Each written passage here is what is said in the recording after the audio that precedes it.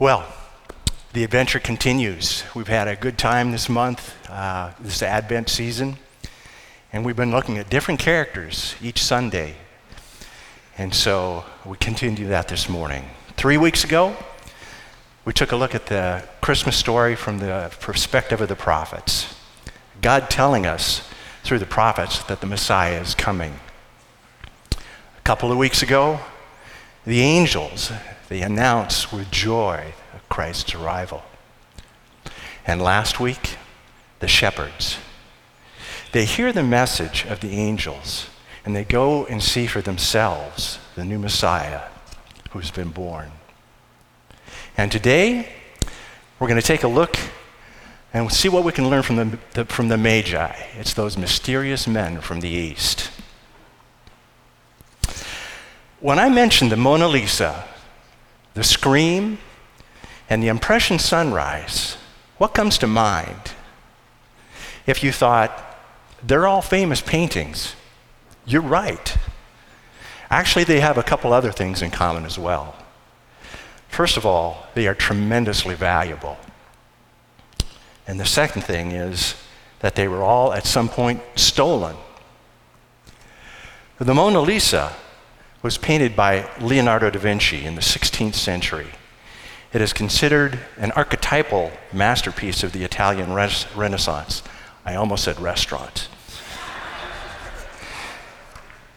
It has been described as the best known, most visited, the most written about, the most sung about, the most parodied work of art in the world.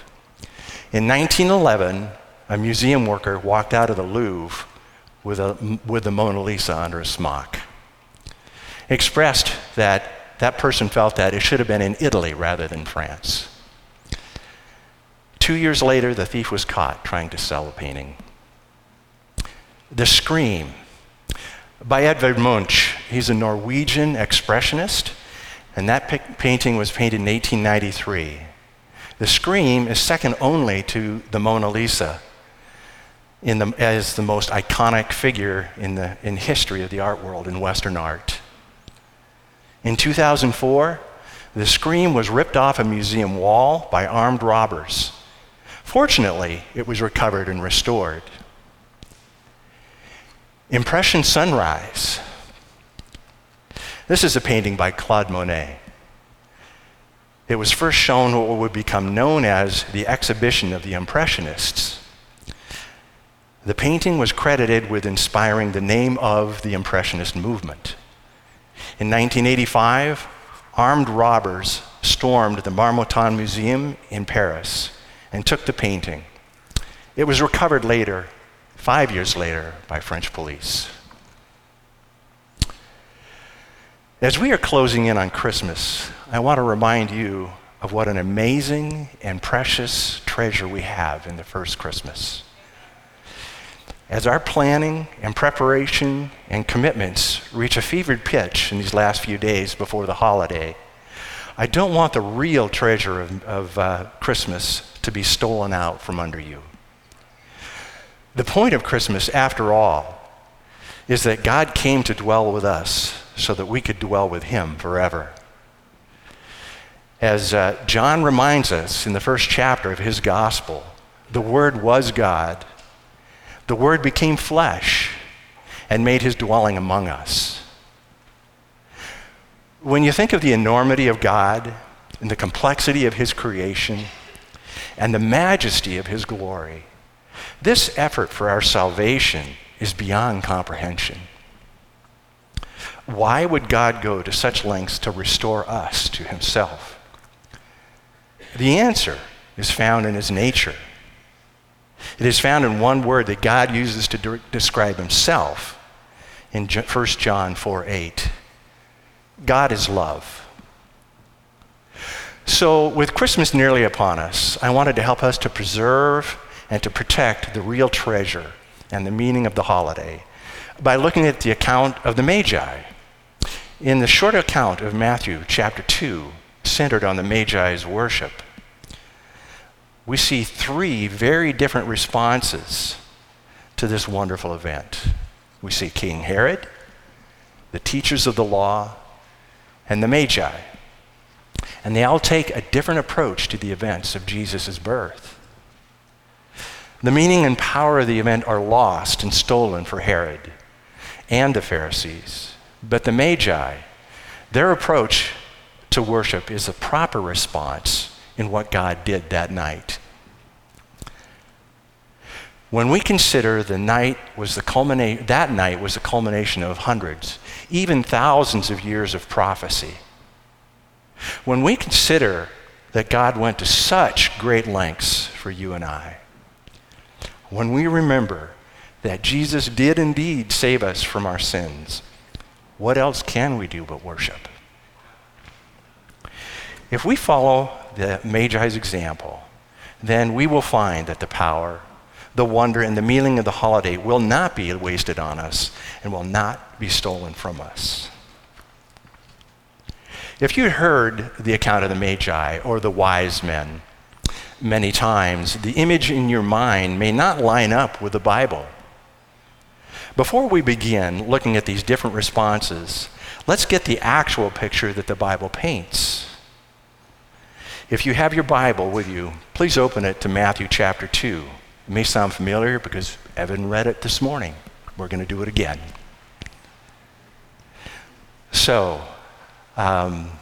But before we do, let's pray. Lord, we've gathered here in this place to be with you, to hear from you. And Holy Spirit, I would ask that you would open our hearts and minds of each one of us here so that we can know you. I pray that you would speak to each one of us, in a way that we need to hear from you today. May we be quiet and be still before you in this hectic and busy time and know that you are God. Amen. So, Matthew chapter 2. The print is small, so the glasses come out. All right. After Jesus was born in Bethlehem in Judea, during the time of King Herod, Magi from the east came to Jerusalem and asked, "Where is the one who has been born King of the Jews? We saw a star when it rose and have come to worship him." When King Herod heard this, he was disturbed. I'm reading from the NIV, by the way. He was disturbed, and all Jerusalem with him. When he called together all the people's chief priests and teachers of the law, he asked him where the Messiah was to be born. "In Bethlehem in Judea," they replied. "For this is what the prophet has written. But you, Bethlehem, in the land of Judah, are by no means least among the rulers of Judah. For out of you will come a ruler who will shepherd my people Israel." Then Herod called the Magi secretly and found out from them the exact time the star appeared. He sent them to Bethlehem and said, "Go and search carefully for the child. As soon as you find him, report to me, so I too may go and worship him." After they had heard the king, they went on their way, and the star had been where it rose. And the star they had seen when it rose went ahead of them until it stopped over the place where the child was. When they saw, read this properly. When they saw the star, they were overjoyed. On coming to the house, they saw the child with his mother Mary. They bowed down and worshiped him. Then they opened their treasures, and they presented him with gifts of gold, frankincense, and myrrh. Having been warned in a dream not to go back to Herod, they returned to their own country by another route. The word of the Lord.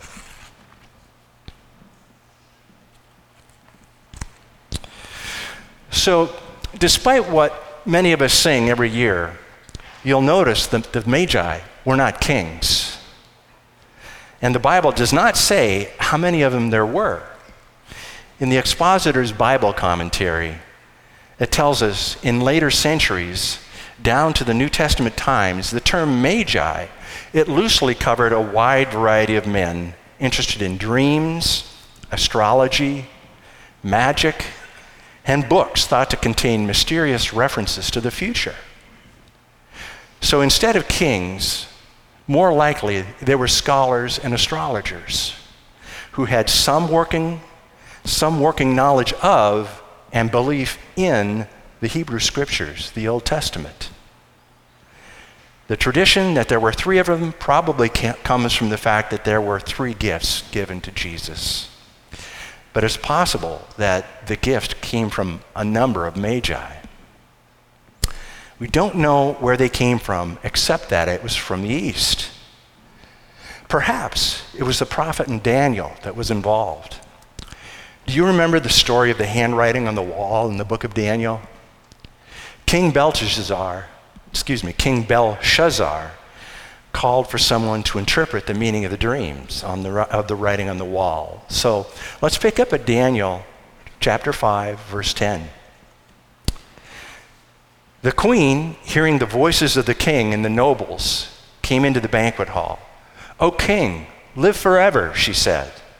"Don't be alarmed. Don't look so pale. There is a man in your kingdom who has the spirit of the holy gods in him.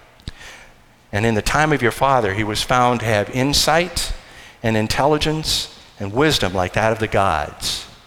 King Nebuchadnezzar, your father the king, I say, appointed him chief of the magicians, enchanters, astrologers, and diviners." This man Daniel, whom the king called Belteshazzar, was found to have a keen mind and knowledge and understanding, and also the ability to interpret dreams, explain riddles, solve difficult problems. Call for Daniel, for he will tell you what the writing means. It's amazing to see that throughout the entire Old Testament, there is an anticipation of the coming of the Messiah. The first great promise in Genesis 3:15, it contains the germ of all the prophecies recorded in the Old Testament regarding the coming of the Messiah and the great work that he was to accomplish on earth. So in that Genesis 3:15 passage, it's called the Proto-Evangel. It's that passage where it says that Satan will bruise Jesus' heel, but he will crush Satan's head. So that's that germ of the prophecy, the promise of the Messiah. The prophecies become more definite, and they can become more fuller as the ages roll on. But it was not until the time of Daniel in the 6th century BC that the term Messiah was used as the actual title of the king who would come in the future. In Daniel chapter 9, we find this. Also in Daniel chapter 9, we see that's where God revealed to the prophet Daniel the timing of the coming of the Messiah. So, it makes sense that Daniel could have been the one that communicated what God had revealed to him to magicians, enchanters, astrologers, diviners, the magi, if you will, that he was in charge of. Some may have believed and passed this knowledge down to their successors until the time when God called, guiding them with a star to where the Messiah was born. We don't know what that star was. Some suggest it could have been a sign in the heavens, like the conjunction of Jupiter and Saturn that happened in near 7 BC. Some think it was a comet or a supernova. And others believe it was purely a supernatural event, like the pillar of fire or the cloud that led the Israelites through the desert in the Exodus. The most amazing thing about the Magi is that in this short account in Matthew, these non-Jewish foreigners with questionable religious practices who were gazing at the stars were the only ones who responded appropriately to Jesus' birth. They expended significant effort and resource to seek Jesus. When they saw the star, they were overjoyed. When they bowed down, they worshiped him. And they opened their treasures and presented him with gifts. So it serves as a stark reminder for those of us who are in the church and consider ourselves to be followers of Jesus. Are we like the Magi, focusing on our worship, adoration, and gifts for the King? Or are we so familiar with the story that our wonder has been lost or stolen? While we might expect that those outside the faith may miss the real meaning of Christmas, will we make certain that our hearts stay focused on what this holiday really means? A little later, we'll dig deeper into the Magi's response. But before we do, let's consider another response that we've seen in Matthew 2. After encountering the Magi, Herod called the chief priests and the teachers of the law. He called them together and asked them where the Messiah was to be born. They shared the answer by quoting the prophet Micah, who pointed to Bethlehem about 700 years before Jesus was born there. This is really interesting. The teachers of the law and the priests have just heard that the Messiah has been born. The scriptures, the one who, they have just heard that the Messiah has been born. In response, the ones who have dedicated their lives to God and the scriptures, the ones who make their living from teaching about God's law and his prophecies, they are the ones who do nothing. They don't investigate. They don't search him out. They just say, he's probably over that way somewhere. Imagine that you're the president of the Justin Bieber fan club in our city. I know this is too painful to consider, but bear with me. Imagine that Justin has just sent you an email and that he's going to do a free concert in Stanwood. And he wants to know where to stay. As his biggest fan in the world, you respond with an email and tell him, try the Holiday Inn. And then you get back to work and you just forget the rest. Nothing. We all know that if the real president of the Justin Bieber fan club had received that email, she would be there. She would have hundreds of screaming friends with her. There's going to be crying, shaking, and fainting. There won't be any ignoring. There will not be any business as usual. The priests and the teachers of the law are waiting and teaching about the Messiah. When the news comes that he's arrived, they give Herod the biblical answer, head on over to Bethlehem. But they don't do anything else about it. From what I can gather about the Pharisees, I think they were mostly excited about the fact that they were able to search, study, and give the correct answer. But it seems to me that they really didn't care about the Messiah himself, the one they knew so much about. They were more interested in what they knew about the Messiah than about the opportunity they had to come to know the Messiah. So just from our talk today, you know more about the Magi than the vast majority of the population. But don't let your knowledge and familiarity with the events of Christmas steal away from the wonder of it. It is important to learn about God. It's essential to study his word and his commands. But don't make the mistake the teachers and the priests made, where they put knowing about God above knowing God. Jesus didn't say, I know my sheep and my sheep know about me. He said, I know my sheep and my sheep know me.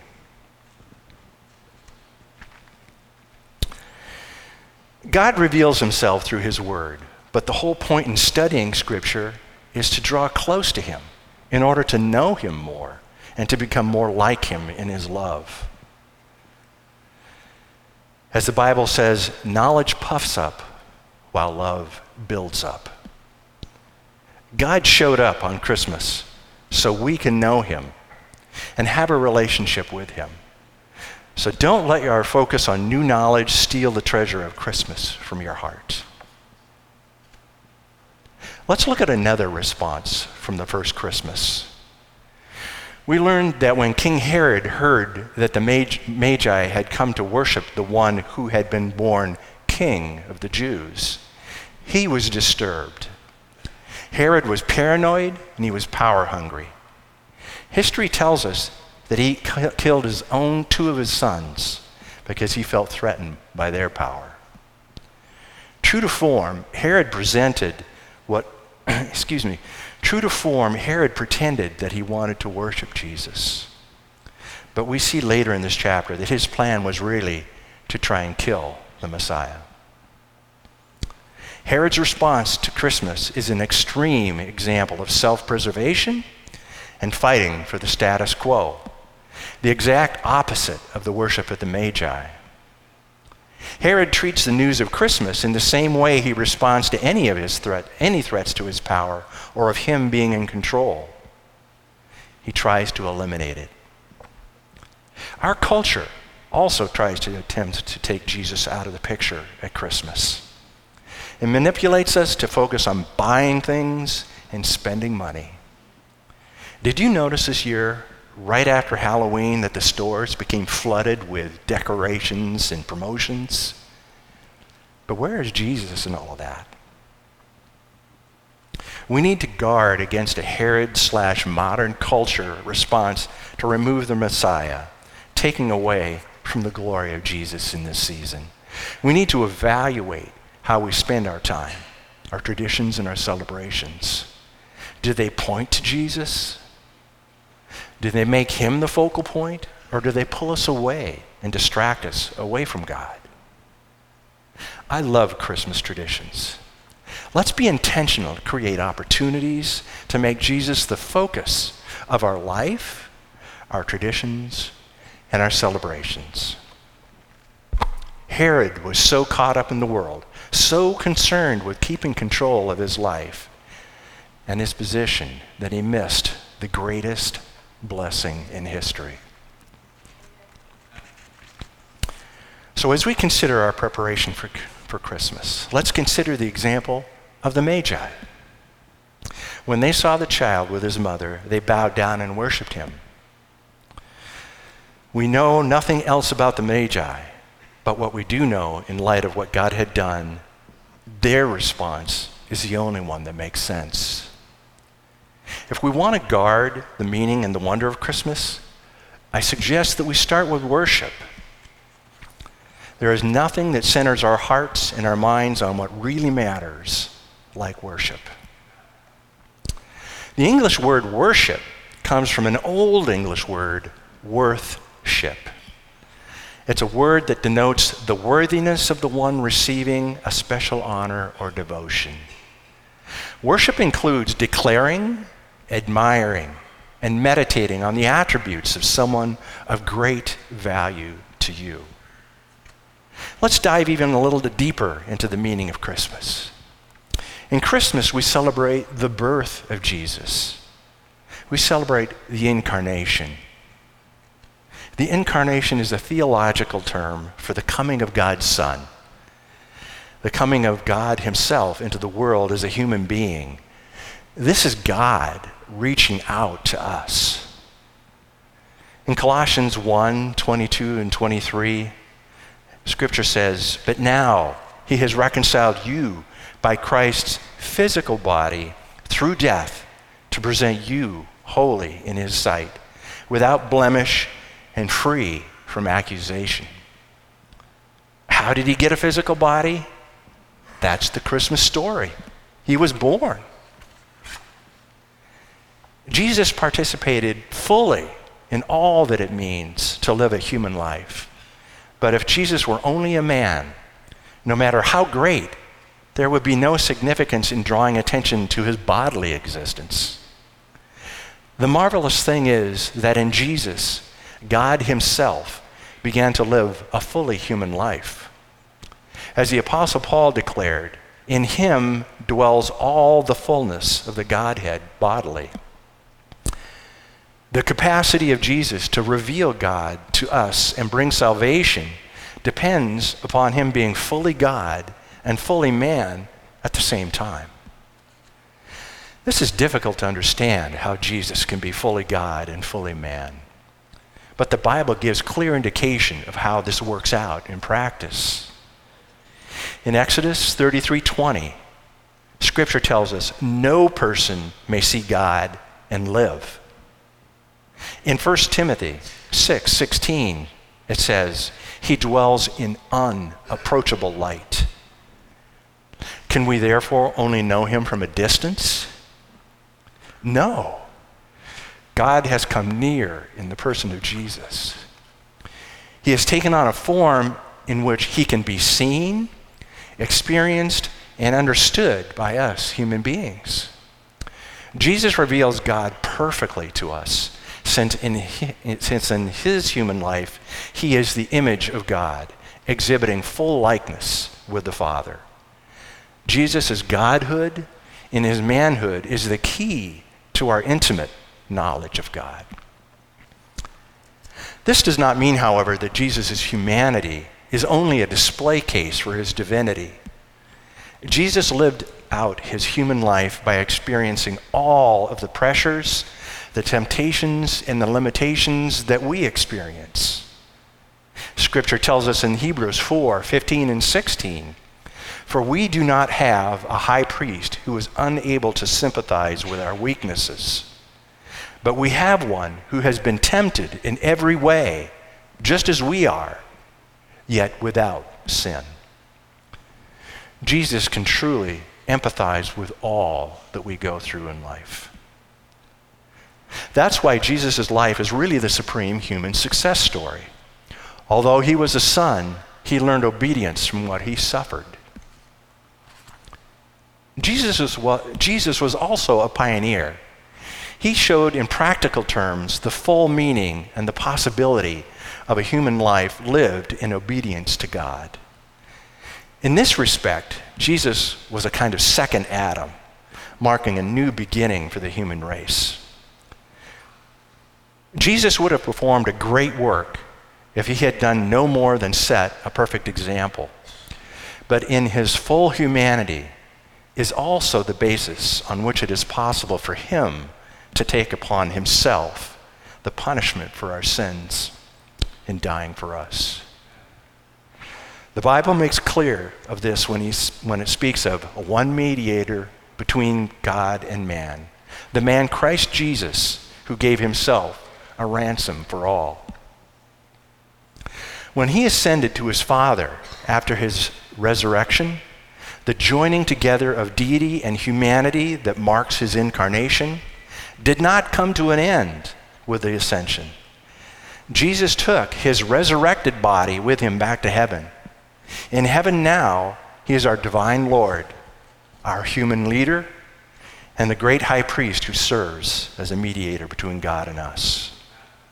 He is interceding for each of us right now before the Father. He is also preparing a place for us. All that Jesus has done and all that he will do is a gift for you, the greatest gift you will ever receive. Have you opened that gift? How can we not be filled with adoration or worship knowing all this? We don't worship God because he is in need of it. We worship God because we are in need of it. Giving him praise he is due reminds us of who he really is. Our worship fuels and feeds our gratitude. Our worship brings us back to the grandeur, the grace, and the greatness of God. When we worship, we experience a deeper connection with God and fall deeper in love with him. We can plainly see that the teachers of the law should have known better. They knew about God, but they did not seek to know him personally. This takes time. This takes effort. We can easily tell that Herod chose the wrong thing. How ironic that as Herod tried to keep control of his life, he chose the lesser thing. His own power could never match the power of God. His own place and position could never compare with the presence of God. The Magi show us the way to make the most out of Christmas, indeed, the most out of our lives. Seek to know God, and as you do, the natural result will be to worship him. You will have joy. Your life will have hope and meaning. The Magi worshiped him through their gifts and offerings. The shepherds worshiped through proclaiming the good news. The angels worshiped in song, and Mary worshiped by pondering all the amazing events in her heart. May we do so also. The Magi worshiped the king not because they were supposed to or he required it, but because their hearts demanded it of them. They encountered the Word who became flesh, God with us, Emmanuel, and they were never the same again. All the more as this Christmas time nears, let's seek God and give him the worship and the praise he rightly deserves. May you, like the wise men, seek him and find him. Would you join me in prayer? Lord, I pray that each one here today, like the wise men, would seek you. You have reached out to us and done so much so that we can have a relationship with you. I pray for a desire and a commitment in each one of us to pursue a relationship with you, to expend significant effort to seek you, Jesus, to read the Bible, your word to us, to talk to you in prayer, to gather together regularly in church as your people and worship you. Be present in our Christmas, Lord. Be glorified in our lives. In Jesus' name we pray. Amen. Go and have a blessed Christmas.